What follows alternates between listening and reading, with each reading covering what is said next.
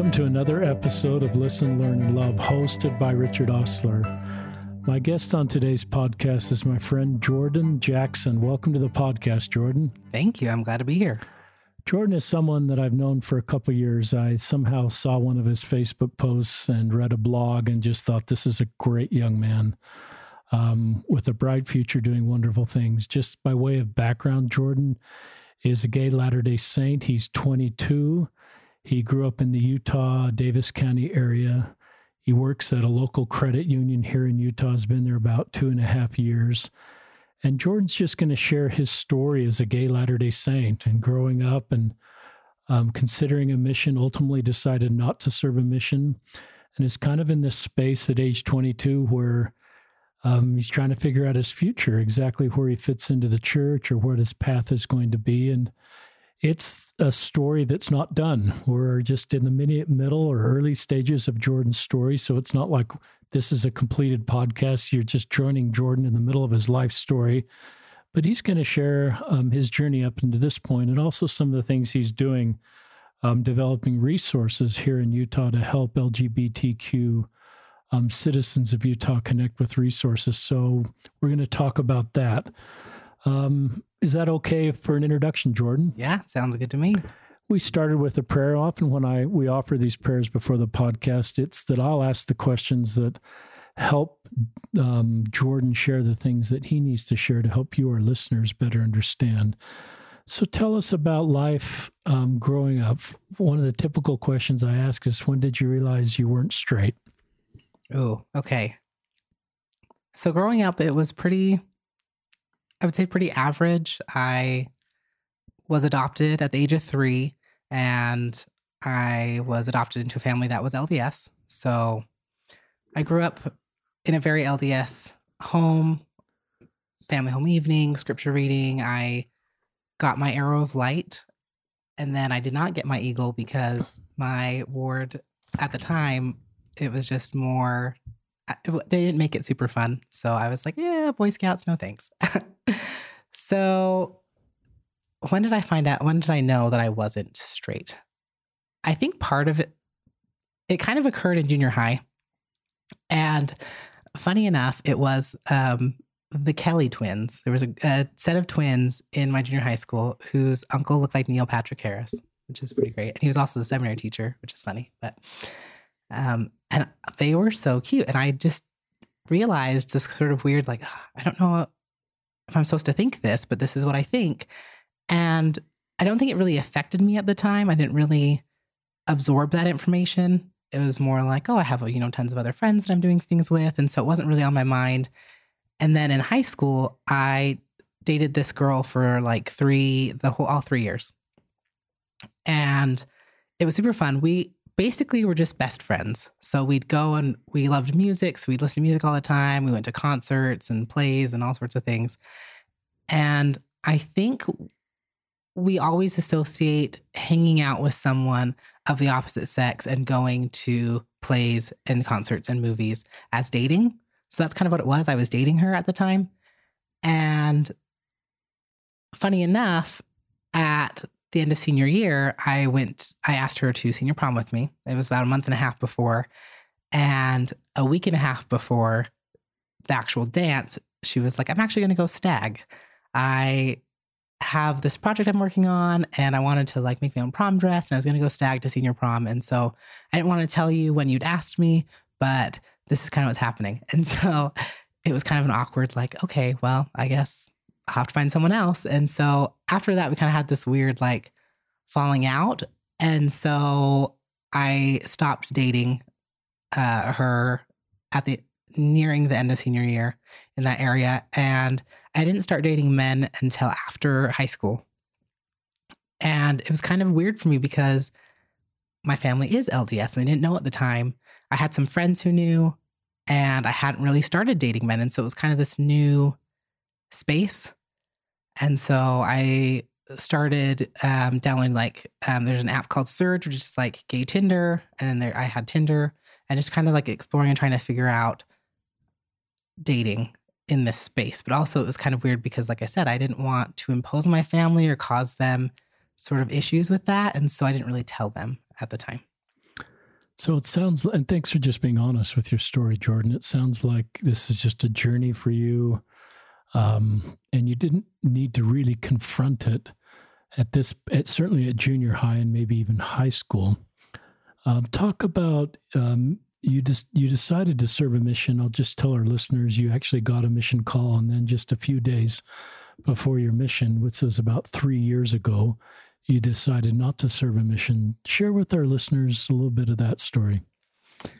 So yeah, I graduated high school, and most of the people in my age group, they usually are starting to get paperwork ready and, head off on their mission. And for me, I had a little stint with like anorexic tendencies in between junior and senior year. And so there was kind of this hold off. There's like a wait period. You have to wait until after like your last anorexic tendency spot until you actually leave.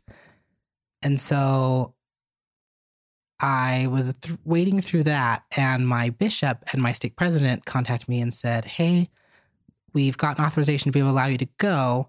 You just need to be cleared by a therapist first." And I said, "Okay." And so I went, did the therapy. The therapist cleared me, and I was supposed to serve in Milwaukee, Wisconsin. Got my call, got everything ready, had the whole farewell. So you had the farewell. Yeah, all of it. And it ended up being the Sunday before I was supposed to leave. And there was just this sort of... This is conference Sunday, so your farewell wasn't the Sunday before you leave. Yeah, it was like a week. It was like a month before. So everyone kind of already knew what was going to happen, and it was out there. And even on conference Sunday, it was the priesthood session. All the elders were there, and they were like, Jordan, you're headed out on your mission this Wednesday. You're going to do great. And at the time of priesthood session, I was still planning on going. So I was like, yeah, it's going to be awesome. And shortly thereafter, sort of like personal issues and things had come up. And in my heart, I decided it wasn't right for me to go at this point in time.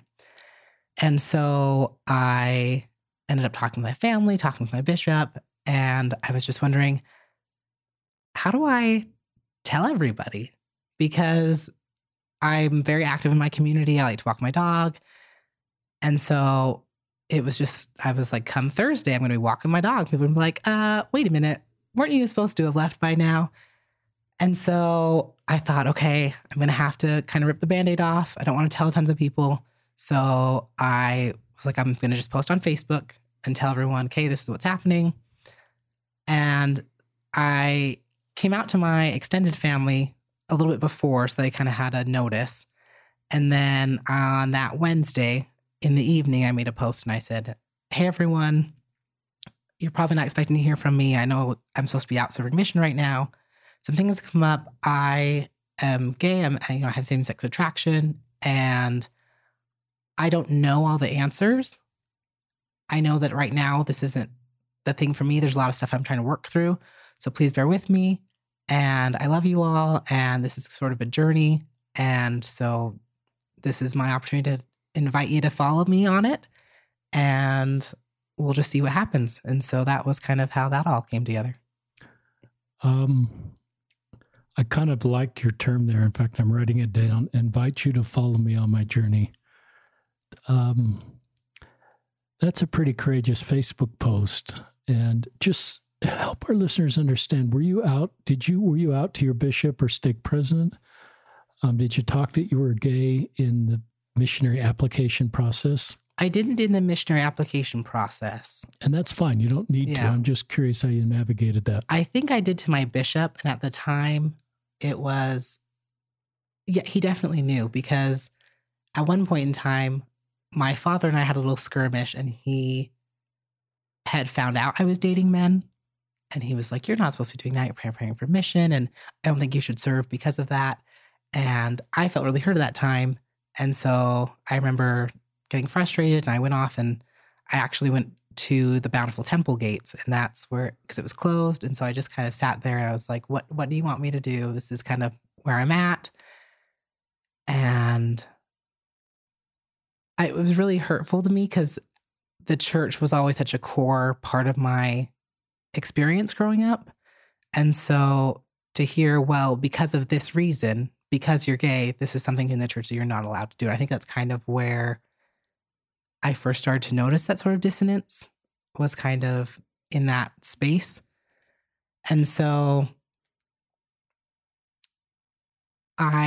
he talked to my bishop, and I just remember that my bishop already knew, because he was like, well, it's okay. He's not, acting on it. He knows he's gay, but he's still following like church policy. So he's still allowed to go on a mission. So my bishop did know. I don't know if he mentioned it to the stake president or not, but at the time my bishop did know.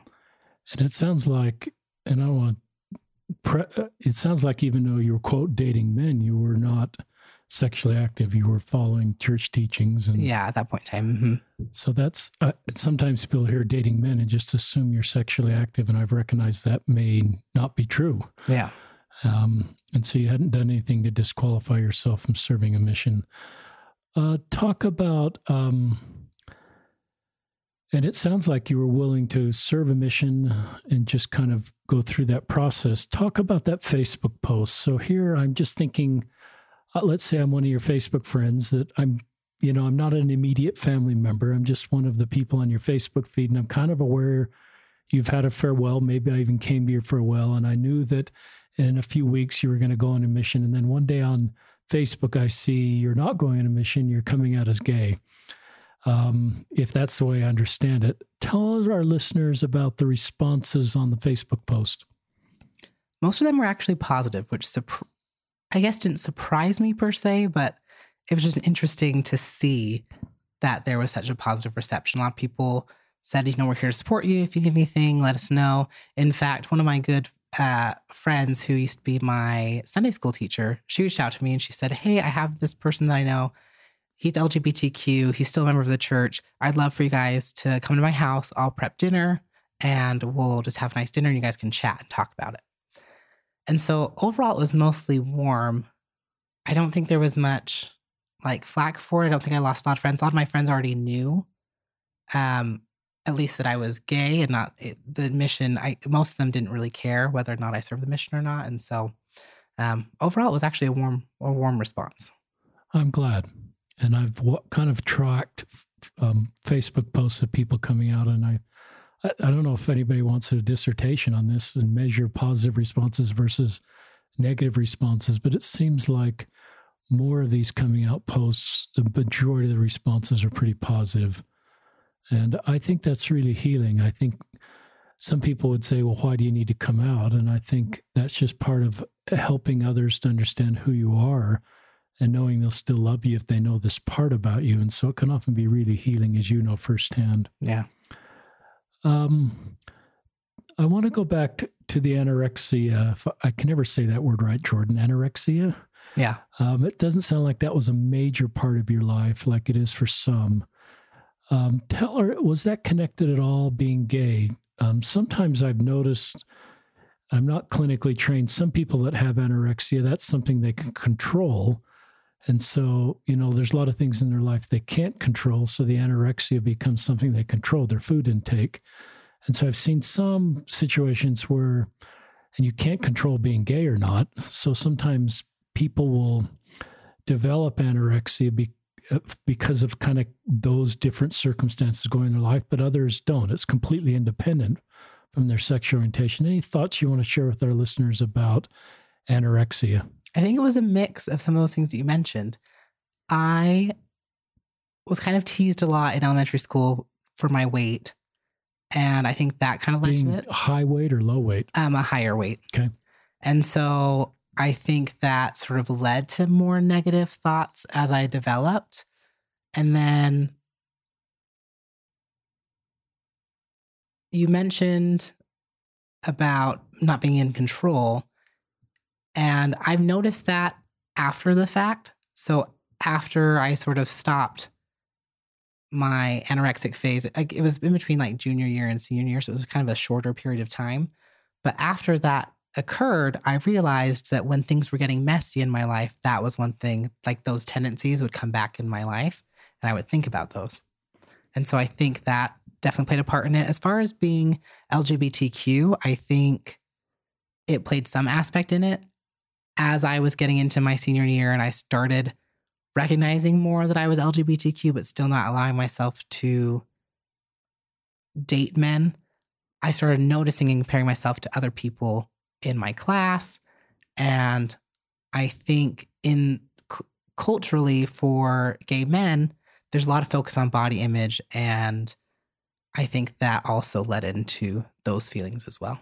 That's really honest. And sometimes I call that the iceberg, where you see something above the iceberg, like someone who's anorexic, and you obviously want to solve that. But sometimes to fully solve that, you have to kind of get the bottom of the iceberg, understand what's going on, the full backstory. Yeah. To solve things like that long term. So that's helpful for me and for our listeners. Anything you want to share kind of up until this stage, Jordan? We're kind of up to the stage where you decide not to serve a mission. Anything else you want to share in that journey, or any particular people in your life that reached out to you during this time of coming out or not serving a mission that just were helpful for you, and things that we could do to reach, if you could go back and sort of be 18, 19 again and say, this is what really helped me at this time, or this is what was not helpful. Any advice for our listeners? So to address people that helped me, it was actually surprising that I had to go see a therapist for the anorexia, because that same therapist I went to go visit after I came out. And I was just having this, all of a sudden as I came out and I didn't go on the mission, and sort of this idea that I had for my life kind of fell apart, I had this anxiety of like, what do I do now? And where do I fit in the church? And where does all this come into play? And so I was referred back to that same therapist who actually worked in family services. And that therapist, his name's Jeff Scott. And he said, you know what, Jordan, this is your life. And it's kind of this, we're just living on this sphere, and we're supposed to just kind of take our flashlights and go exploring. And there's kind of this gray murkiness about it. And we don't know what's going to happen, but it's our lives. And he said, a lot of people think it's either, oh, well, you're celibate and you're, living, a certain way and you're dissatisfied with it. Or people think that you're out, using drugs or, living a crazy gay lifestyle. And he said, that's not what it is. In reality, there's sort of all these different options. He talked about some of Carolyn Pearson's books and how there's all these different things that can happen. He said, maybe you start, being more in the church, and you go to church and you continue to go draw closer to God and read your scriptures and things like that. Or maybe you start dating men, and in either situation, you have to decide for yourself what's best for you. And, as you walk down these different roads, maybe you're like, okay, well, now that I'm dating men, I want to try this thing. Or I want, now that I'm in the church, I need to see this angle. And he was like, it's kind of just this like self-monitoring and deciding journey that you have to take. And no one's going to tell you which is right for you, because you're your own individual. And so it was really crazy to hear that from someone who was like a family services therapist, but it was so helpful to me, because then I said, okay, because when you come out, sometimes you feel lack of control. You feel like, I don't know what to do. There's all this pressure from other people of where you should take your life. And so just to be able to regain back that power and say, okay, no, this is my life and I get to decide where I go. And if I go down this road and decided to pick a different road, that doesn't mean that I was wrong or that I made a poor choice. I'm exploring. Life is a classroom and not a test. And so that knowledge was so helpful to me at that point in time. I think that's really what sort of saved me, was just, this is your life and you got to make decisions and you got to make choices. And it's not someone else's job to tell you how to live your life, but you have to kind of figure it out and figure out what's best for you. I like that, Jordan.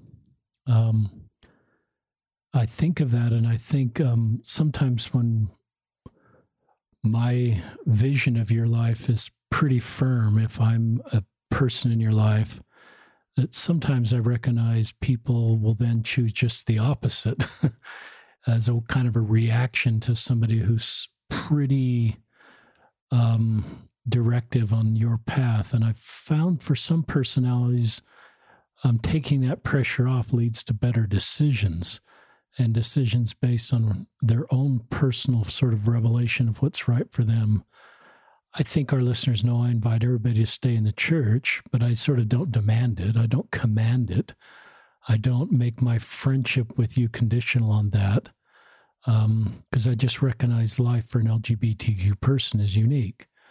And so I honor our doctrine of personal revelation, and you have to kind of self-determine the right path for you. And I found that perhaps LGBTQ people do better when they feel empowered to really own that. And I've found sometimes they do make better decisions, and they stay closer with God, and God's involved in their life as they make their way forward. Is that okay? Yeah. Anything is, I don't want to make my feelings be your story. No, that sounds perfect. I think I've definitely seen that as well. Just when people have that power, they feel more approachable to God. It feels like if you take that pressure from the church off, you take that pressure from, like I said, there's sort of pressure from both sides. And so there's people who say, oh, well, why are you staying in the church? Because, you're gay and they don't accept you. And there's people in the church saying, oh, well, you need to be more in the church. And when you just take that pressure off, it's just so freeing to be able to say, okay, I can decide where I want my relationship with God to be. And I think you tend to focus more at that point in time on Jesus Christ and God rather than the church, at least for some. And at least that's what it was for me. And I think that was very beneficial because you sort of get to know your own beliefs. And I think most of the doctrine that church teaches is true. I have a testimony that, like, the church teaches amazing things. I love the fact that we don't teach hell. Like, there's not a heaven and hell. And I think that's, unfortunately, sometimes we, in our culture, think of it's celestial kingdom or bust. If you're not making the perfect life, you missed out, which to some extent is true. If you're believing in that's the highest degree of glory, but at the same time, you have to think that, these other lower kingdoms, the terrestrial and celestial kingdom, some are more beautiful in some of the most beautiful places on earth. And I just think to myself, wow, isn't that great? Like that, even if you didn't do everything perfect, like the church teaches the celestial law, the celestial way. But even if you don't obtain that or whatever happens, you're going to be happy. You're going to be in a place. I remember being at an LGBTQ Sunday school, and someone said, if this is my heaven, like if I end up with all you guys, no matter where that is in the grand scheme of things, I'm going to be happy. They're like, we're going to, be up there having a party. It's going to be, rainbows and unicorns. It's going to be great. And I love it. And I thought the same thing. I was like, these are my people. These are who I found connection and friendship and love. And if that's my afterlife, then I'm set. I love that. Thank you, Jordan. Have you ever, this is a question that's spontaneous. I don't know if you have an answer to it. Have you ever gone to God and asked him why you're gay?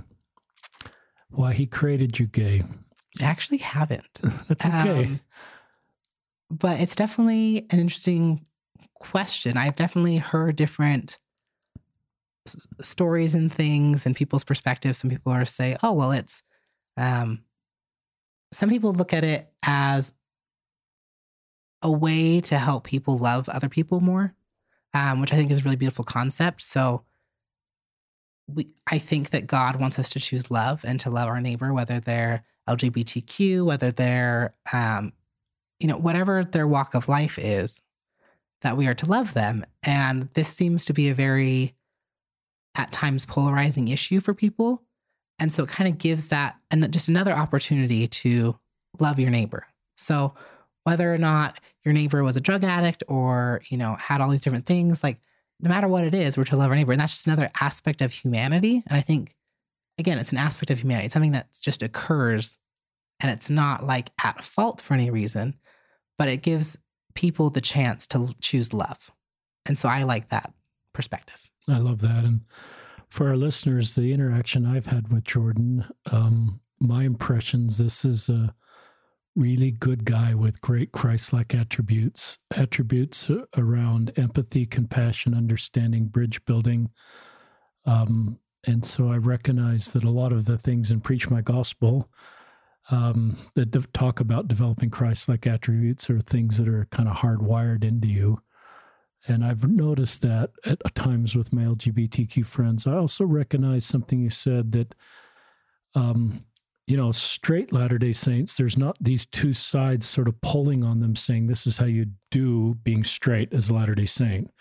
You just go on your way and no one's sort of looking over your shoulder saying you're not doing it right or you should do it this way. But you kind of talked about that. You says, if you're a gay Latter-day Saint, I'm sort of putting two voices on either side of your shoulder for our listeners. And you sort of talked about, you've got to leave the church and this is how you do that. And then another voice saying, this is how you do it if you stay in the church. And I just recognize the kind of the added burden that potentially adds to you as you have all these voices around you saying, this is how you do it.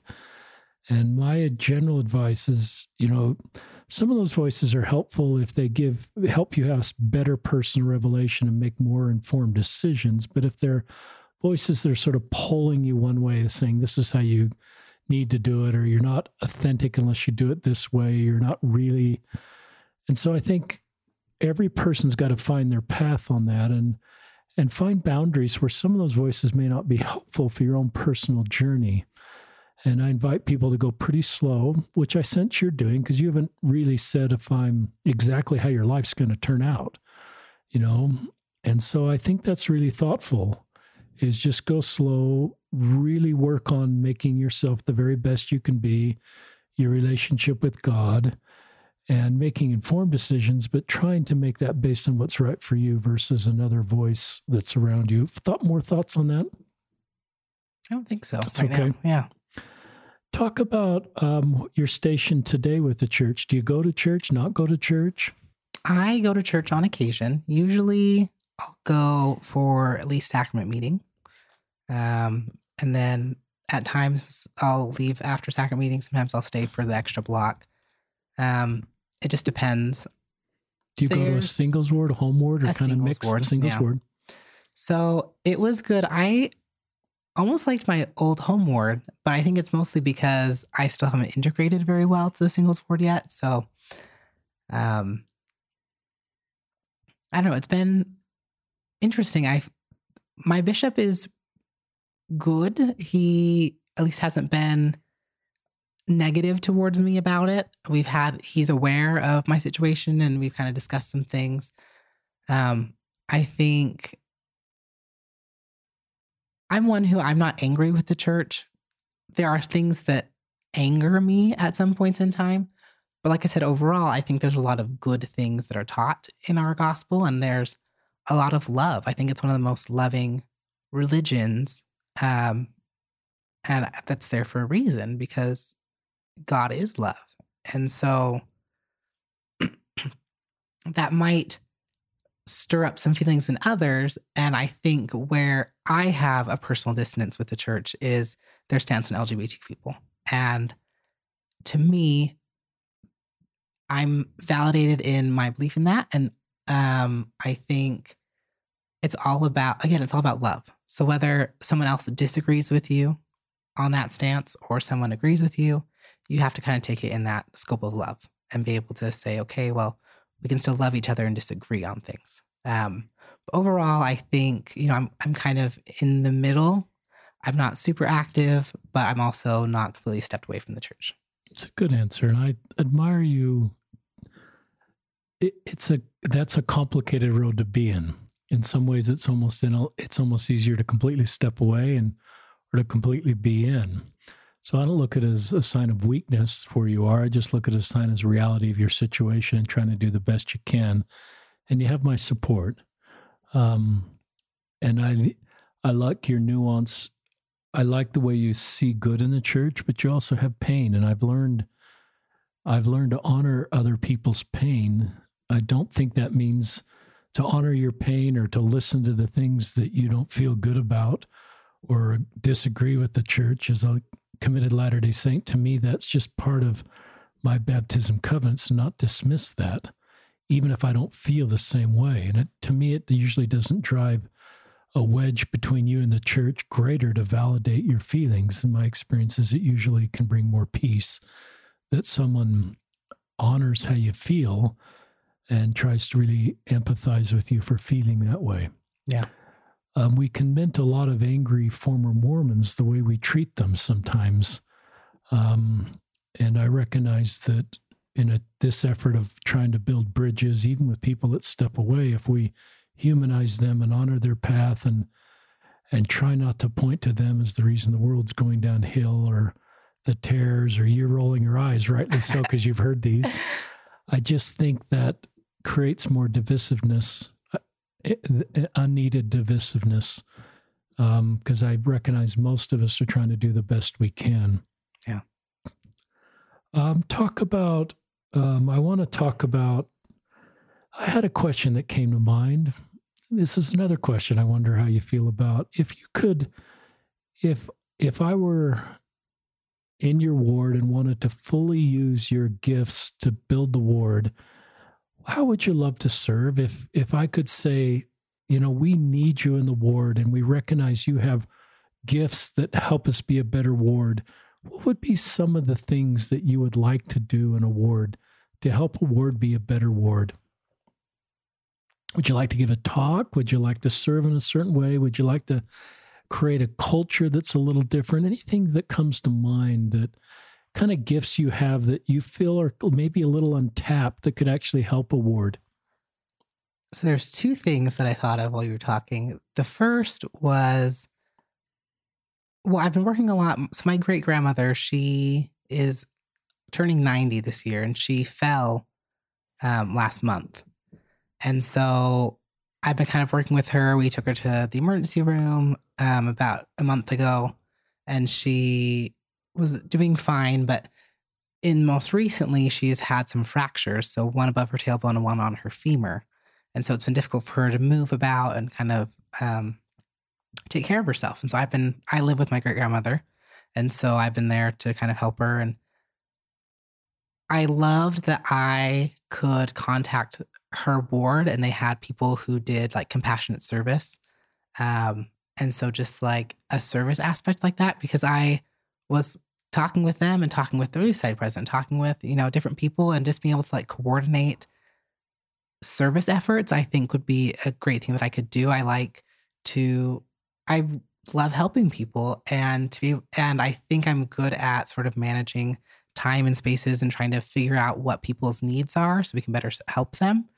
And so something in like a compassionate service or service area, I think would be great. And the other thing you mentioned is teaching or like a talk of some sort. And I taught a lesson at LGBTQ Sunday school a while ago, and it was on virtue and virtuous living. And I started off and I was like, okay, everybody, we're going to talk about virtue today. And I was like, it's everyone's favorite topic to talk about. And instead of talking about, morality and, purity and things like that, we talked about virtue in the eyes of Aristotle, which basically talks about there's different virtues that you can have. So like courage, and how if you have more courage, you can have like an excess of courage, and that's like recklessness. And you can have a deficit in courage, and it's, your cowardice. And so we kind of went through virtue by the eyes of Aristotle, and he talked about how each person has their own like proper functioning. You have to like find that, they call it the golden mean, but within yourself. It's not something that's like standardized for everybody. And I loved teaching that. And I thought it was something that was like good, but not particularly like out of, LDS scripture. And so I think a teaching role would be helpful, because you can take different perspectives and things and add it in there and still make it a positive experience. And I think mixing the two, like I said, there's tons of good in the church. There's also tons of good in other places and other spots outside of our church. And I think it's important to incorporate a wider majority of things, so that way we can better, like you said, the more that we understand of other people and other cultures and other ideas, the more we can either respect it or adopt it into our own life. And so I think that was important. And so I would love maybe like a teaching role. I love your answer to that, Jordan. I've never asked that question on a podcast before, and I love your answer to that. And I think of the body of Christ and how to be the body of Christ that Paul talks about in 12th Corinthians. I think it's 12th Corinthians. We need our LGBTQ members, and we need to do a better job to help them feel like they belong. And I think part of belonging is your gifts are put to work to help us be a better people. And so it's not just me. I mean, I think it helps you belong if I am kind to you and make you feel welcome, but I think you really belong if you are put to work to help us be better. Yeah.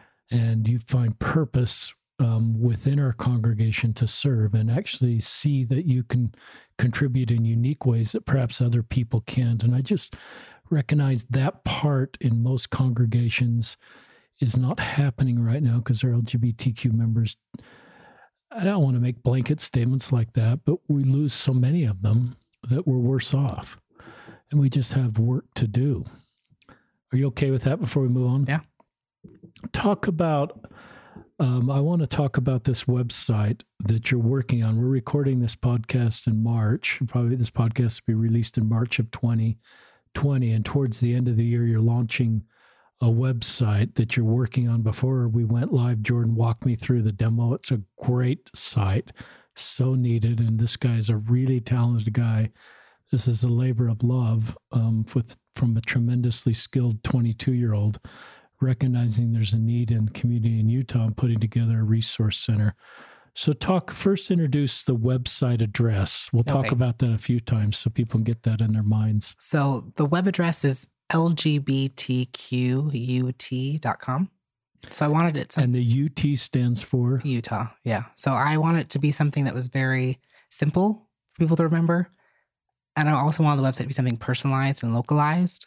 So that way people could find something that helped them. And I felt like there was a particular need in Utah for a website like this. And basically what it is it compiles resources in one spot so people can find them in a very easy and intuitive and personalized way so that they can find something that helps them the most. I'm just going to ask you about features, sections of the website as we went through. Talk about the calendaring. This is something I've never seen done before. Talk about the calendar. So I realized that there was obviously there's tons of resources here in Utah. People just don't know about them. There's sort of this lack of accessibility to information. Either you're hearing it by word of mouth, and for that, you have to know someone who knows the resource, or you're Google searching it and you're trying to figure out, okay, is this resource something that I'm interested in? Or some people don't even know what they're looking for. And so that's kind of like the premise of the website to help fix those issues. One of the things that I had an experience with was when Encircle had a barbecue and I didn't find out about it until like the week after. I was like, dang it, I missed this cool opportunity to go to something. And I thought, wouldn't it be great if there was some sort of centralized calendar that could just populate information about LGBTQ resources? And so I've been working on integrating a calendar that will just import information from like Facebook events, as well as some of these organizations have their own Google Calendar that you can like transfer records over to a different calendar. And so just kind of having this larger calendar where someone can say, okay, I'm not feeling great, or heaven forbid, I'm feeling suicidal, or I just want to connect with people who are like me. What can I do today, this weekend, next weekend? And then when they find something, they can find out more information about that resource that's hosting it really easily, so they can decide, okay, is this something that connects with me in my journey, or is there another event? I just barely started this and probably added like 5 different organization things in there. And there was one day and it had like 12 events in that one day. Wow. And I'm just like, there's so many things you can go to from tons of different resources that people just don't know about. And so it was basically every day of the week, there was something you could go to if you wanted to. And so it's just really great to see that there's so many resources. But like I said, it's so difficult to find them. And that's what I want to solve, is be able to make it very easily accessible, intuitive, and personalized for people so they can find what they need. And not only what like helps, because there's a lot of organizations that help, but what helps them the most, what's personalized to them and their story and their journey. And that may lead into the compatibility quiz section. Yeah. Talk about that. That was very unique. So what I've been working on is a way that people can, originally I thought of sort of like Amazon sliders. So if you go on Amazon, you can kind of like filter results. And I was like, oh, we can have like a slider for religious prominence and a slider for activity level. Like, oh, do you want something that's like quarterly or weekly, and have these sliders? And I was like, there's so many different aspects that it's just going to look messy. It's not going to be very intuitive to try to figure things out. And I said, what's a better way that we can do something similar to that? And so I developed a compatibility quiz. And how it's set up right now, I can go about 25 questions deep before rendering a result.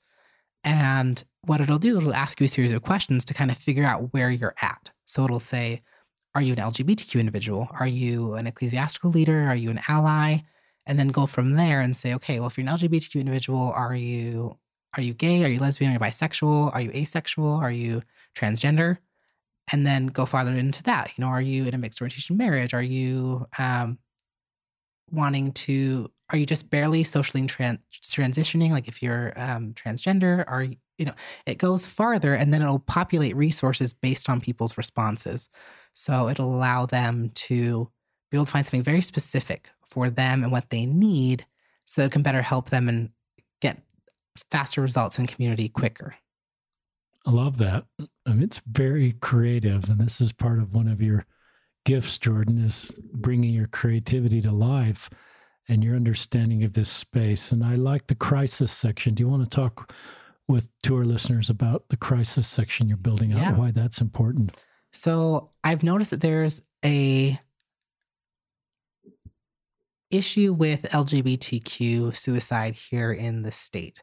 And it's been recognized by counselors, by even state officials and people in the legislature. There's sort of this crisis. And I think that there's a lot of resources to help you, but people don't know about them. And so I want to have one spot where there's lots of different crisis resources. And right now it has a way where it populates certain applications that could be used, and then it has a list of numbers that you can call. One of the applications that I just recently found out about that I was blown away with it's called My3, and it allows you to create a crisis plan before. So when you're in a good headspace, it allows you to write, okay, what are my reasons to live? Who am I going to contact in case of this? What are different ways that I can help keep myself afloat? And, different things that makes you create a crisis plan. And then it gives you options for 3 people that you can contact. So that's the My3. So 3 people that'll help you out of crisis. And then it also gives you other resources. It has resources from people who, for like veterans, it has information for LGBTQ individuals. And so the website will have sort of other services like that, as well as a contact list. And so the contact list right now has one specific for LGBTQ individuals. It has sort of other crisis lines. It has the self-abuse finally ends line, which is like a self-harming crisis line. I have on there the National Runaway Hotline. So if people are, needing to run away, etc., there's that information there. What I found extraordinary is there's actually a lot of counties in Utah that have their own dedicated crisis lines. It's like Davis County has one, Utah County has their own crisis line, Box Elder County has a crisis line. And so they're very specific and localized for you. So I want to get all that data on there, as well as there's also something if you're not in direct crisis. The University of Utah has a line for Utah residents that's called the Warm Line. And it's for people who are looking for encouragement and engagement and support, but they may not be in crisis right now. And so they also have that, and that's available for people. It has a peer specialist caller, and so they take calls, and a peer will talk with you anywhere from 8 a.m. to 11 p.m. And I just think that's wonderful that we have resources like that here in the state. But like I said, I had no idea about it until I started doing this project. And so I want to sort of project and amplify these other resources and have people find stuff that helps them. This is so needed. Have you had LGBTQ friends die by suicide? I have known people who've been affected by it. There was someone in my high school who died by suicide who was LGBTQ. I ended up going to a vigil. I didn't know him super well, but I was aware of him. And we've been affected by suicide in my family. We've had an uncle who died by suicide and a cousin of mine who also died by suicide. And so it's a personal topic to me. They weren't LGBTQ, but it's still obviously a very personal topic to me as well.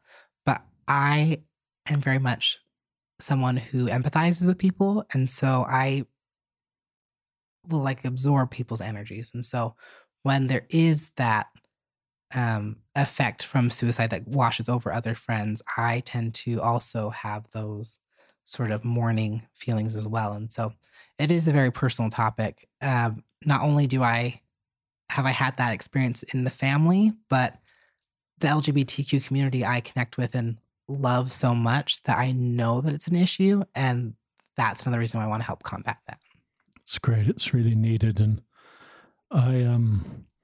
my favorite theory, I'll just share with our listeners, a man named Joyner, Joiner, theory of suicide. And he kind of talks about three circles that intersect. One is thwarted belongingness, and that's sort of I am alone. And that's a real feeling that LGBTQ people have, is lack of belonging and powerless to change it. I like his term thwarted belongingness. I am alone, and that could be a family. It could be a church community. The next circle is perceived burdenness. I am a burden. And some LGBTQ people think, well, I'm messing up my eternal family. My existence as an LGBTQ Latter-day Saint ruins my eternal family, my greater family. So they're actually better off. They falsely conclude this. I'm better off. Everybody else is better off with me not being here. And the third one is just kind of a increased capability for suicide. It's just a feeling I'm not afraid to die. And so I like that. Some people dismiss suicide and say it's a altitude thing or this or that, but I just think maybe keeps us emotionally safe if we fully sort of try to step in the space of understanding why an LGBTQ person in particular feels suicidal, that helps me understand. So what I do is I will help people to thwart belongingness. I try to create a feeling of belonging, that you're needed, you're welcome, you're part of a feeling that I'm a burden, is not to, if somebody feels that, to dismiss that, and then to keep people safe by, not having guns around, for example, or not having ways that people could spontaneously choose to die by suicide. It's a real thing. And it's I don't have clinical expertise in that area, but if our listeners want to listen to a couple podcasts that we've done, Scott Brathwaite, a professor at BYU, talks about this, and Jeff Case,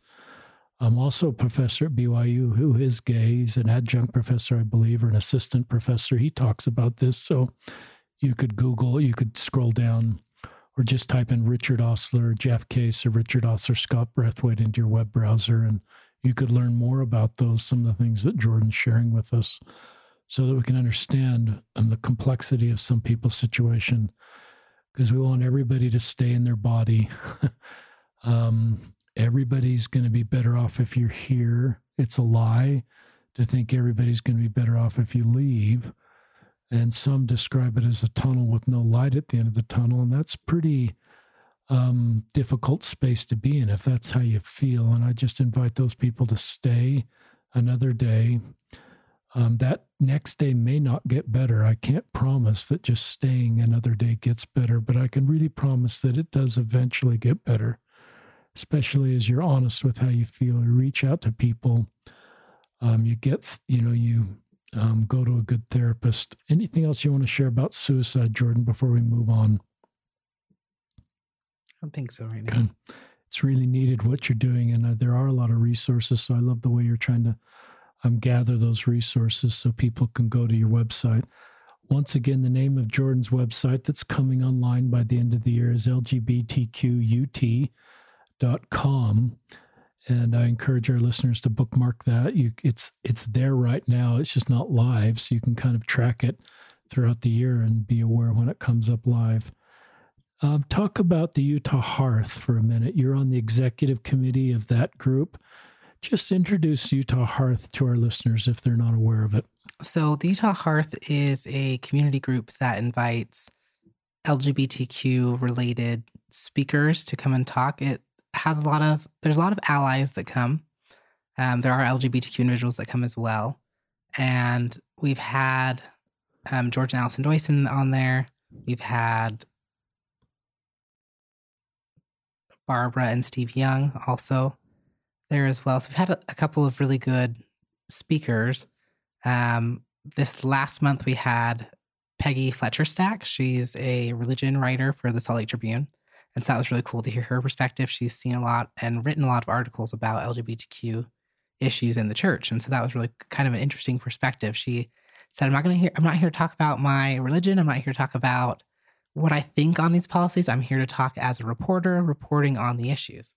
And so it was a very objective and sort of critical but warm discussion, and I appreciated it. We're going to have Tom Christofferson coming up next month, and then I'll actually be speaking in June as well. You're speaking in June, Jordan. Yes. That's awesome. So it's a really great organization. I really like it. It's usually held on the first Sunday of the month in Holiday. And so we have a Facebook group online that you can request information from, and then we can add you into that. And then we post all the information there. And that Facebook group is just the Utah Hearth. Yeah. So if you go into Facebook and just search the Utah Hearth, those 3 words, you can be added to that group. Tell our listeners who the other members of the executive committee are. We have a couple of members. Like it's still kind of growing. We've been here for about a new group. Yeah, we've been around for about a year or so, at least here in Utah. So the Hearth actually started in the Bay Area. And that's been going for several years. But some of the people from that original group moved from California, came here to Utah and started the Utah Hearth.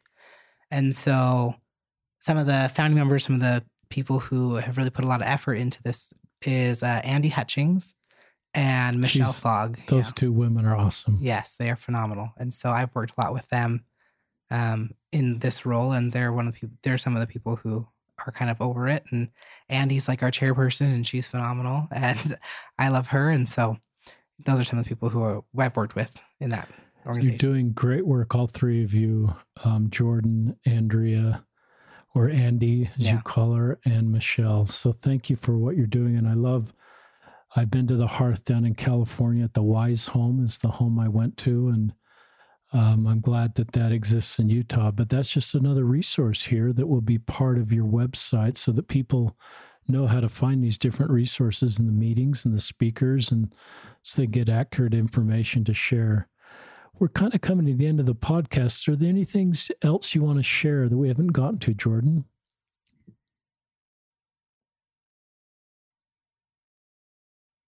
I think I just want to talk a little bit just to the community itself and just say, everyone that I've met in this community is very strong and resilient and just such wonderful people.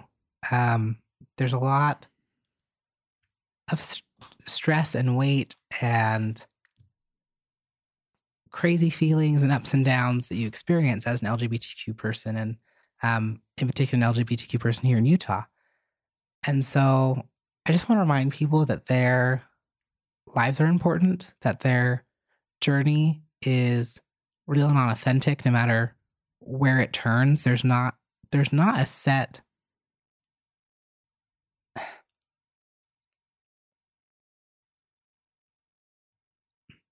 no matter what option or road you choose, your actions are validated because this is your life and this is your experience. I can't experience your life for you.